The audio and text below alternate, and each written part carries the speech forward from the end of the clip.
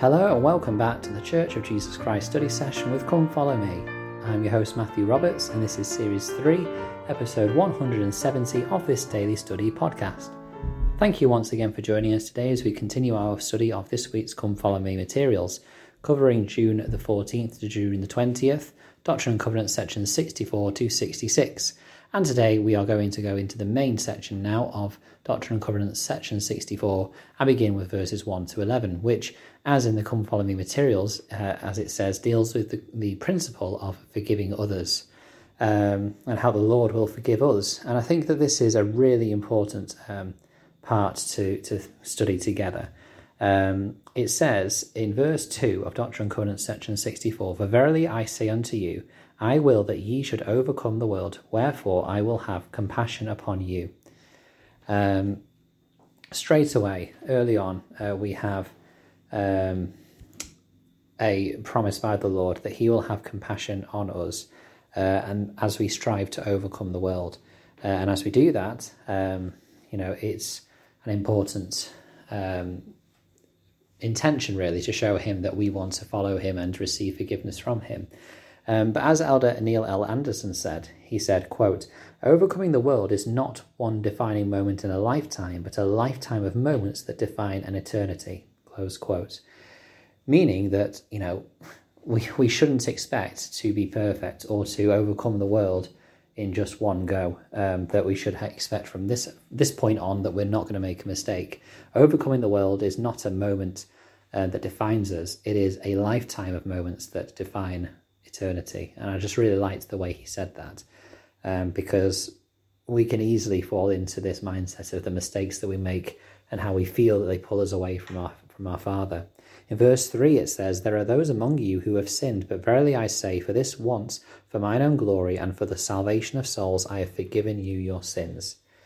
The Lord gives them his promise. He wants to forgive them, and we can apply this to us. He wants to forgive us because he loves us for our salvation.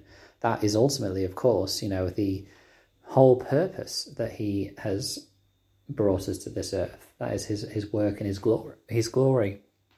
And I think that it is a great blessing to know that he desires to forgive us. In verse 4 it says, "I will be merciful unto you." And it is just a great promise that.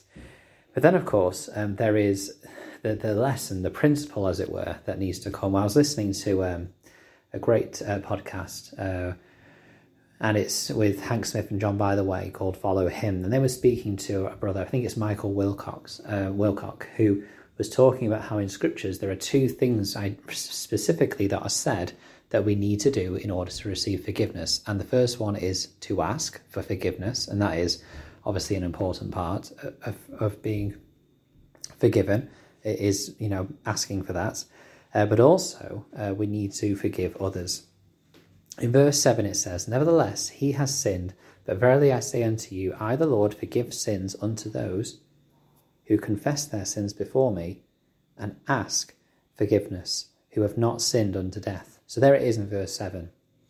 The Lord will forgive sins to those who confess them before him and ask. And then it talks about it a bit in the next couple of verses about how we need to forgive others in order to receive this forgiveness. Craig A. Carden said this, quote, "No one need suppose that this forgiveness comes without repentance. While the Lord cannot look upon sin with the least degree of allowance, yet he differentiates the relative gravity of some sins in his mercy. He allows for improvement over time rather than demanding immediate perfection. Even with the multitude of sins occasioned by the weakness of mortality, as often as we repent and seek his forgiveness, he forgives again and again." Close quote. Remember that in the New Testament, the Saviour teaches his disciples that they were to forgive others 7 times 70. When he was asked the question, how many times should they forgive? Is it 7 times? And this idea of 7 times 70 isn't, of course, a specific number that we are being forgiven by our Saviour before we have used up our opportunities.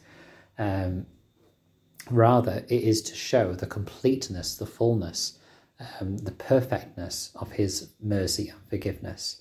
And I think that is a great lesson for us there, to remember that he is willing to forgive and wants to forgive and is ready to forgive.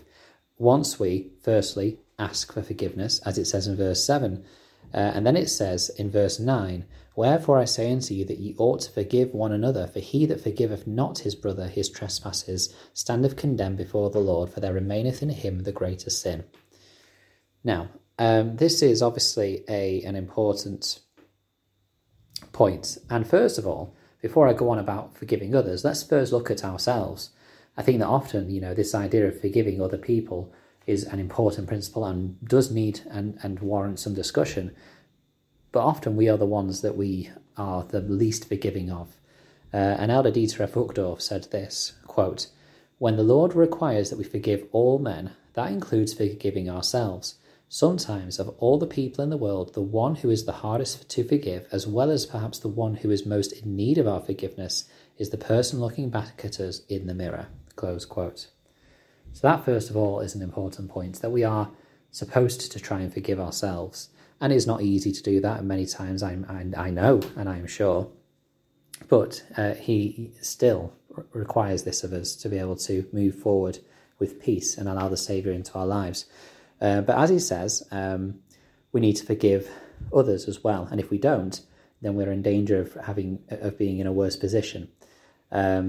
David E. Sorensen said this, quote, "I would like to make it clear that forgiveness of sins should not be confused with tolerating evil. The Saviour asks us to forsake and combat evil in all its forms, and although we must forgive a neighbour who injures us, we should still work constructively to prevent that injury from being repeated. A woman who is abused should not seek revenge, but neither should she feel that she cannot take steps to prevent further abuse. A business person treated unfairly in a transaction should not hate the person who is dishonest, but could take appropriate steps to remedy the wrong. Forgiveness does not require us to accept or tolerate evil. It does not require us to ignore the wrong that we see in the world around us or in our own lives. But as we fight against sin, we must not allow hatred or anger to control our thoughts or actions. This is not to say that forgiveness is easy. When someone has hurt us or those we care about, that pain can almost be overwhelming. It can feel as if the pain or the injustice is the most important thing in the world, and that we have no choice but to seek vengeance. But Christ, the Prince of Peace, teaches us a better way. It can be very difficult to forgive someone the harm they've done us, but when we do, we open ourselves up to a better future. No longer does someone else's wrongdoing control our course. When we forgive others, it frees us to choose how we will live our own lives. Forgiveness means that problems of the past no longer dictate our destinies, and we can focus on the future with God's love in our hearts. Close quote.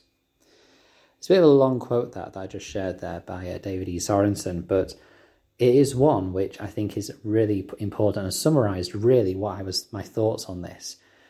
I think that we can beat ourselves up about the fact that we are not forgiving others. And I think that in some situations, it's completely and perfectly understandable that we struggle to forgive that individual. It could be horrendous. And we've heard of experiences and stories where, horrible things are done to other people through intentional actions or accidental actions of others. And being able to forgive someone, I guess I'm fortunate that I've not really been in a position where someone has hurt me so much that I have really struggled to forgive them. But, that isn't to say that couldn't happen in the next day or the next week or the next month. And as is the case with all of us. And I'm sure that there are many people listening who have had things that have been done to them or have upset them that would be so hard to forgive another person. But of course, remember that we have to. But remember as well that we are not expected to do that instantly. And what I mean by that is I'm not justifying people deciding to kind of have a grudge for a bit longer just because it's okay to. Of course, we should try and forgive them for that. But we have time. And, I think that we need to give ourselves a little bit of leeway if we are still struggling to forgive someone with something that they've done to us. Because the Lord knows how difficult it can be. He has felt those pains, that anger, that unjust feeling that we feel, because he's been through it. He has felt our pains and our sufferings and our struggles and sorrows. And so he knows a lot more than anyone, in fact, more than anyone, how that feels. We'll talk more about this tomorrow. I think it's getting to the time that we need to anyway, but it's such a really deep and important discussion, this idea of forgiveness. And so thank you for listening today, and we'll continue this tomorrow. Please join the social media platform on Facebook's Church of Jesus Christ Study Session with Come Follow Me, and you can email ldsstudysession@gmail.com. Thank you very much for your time, and until we meet again.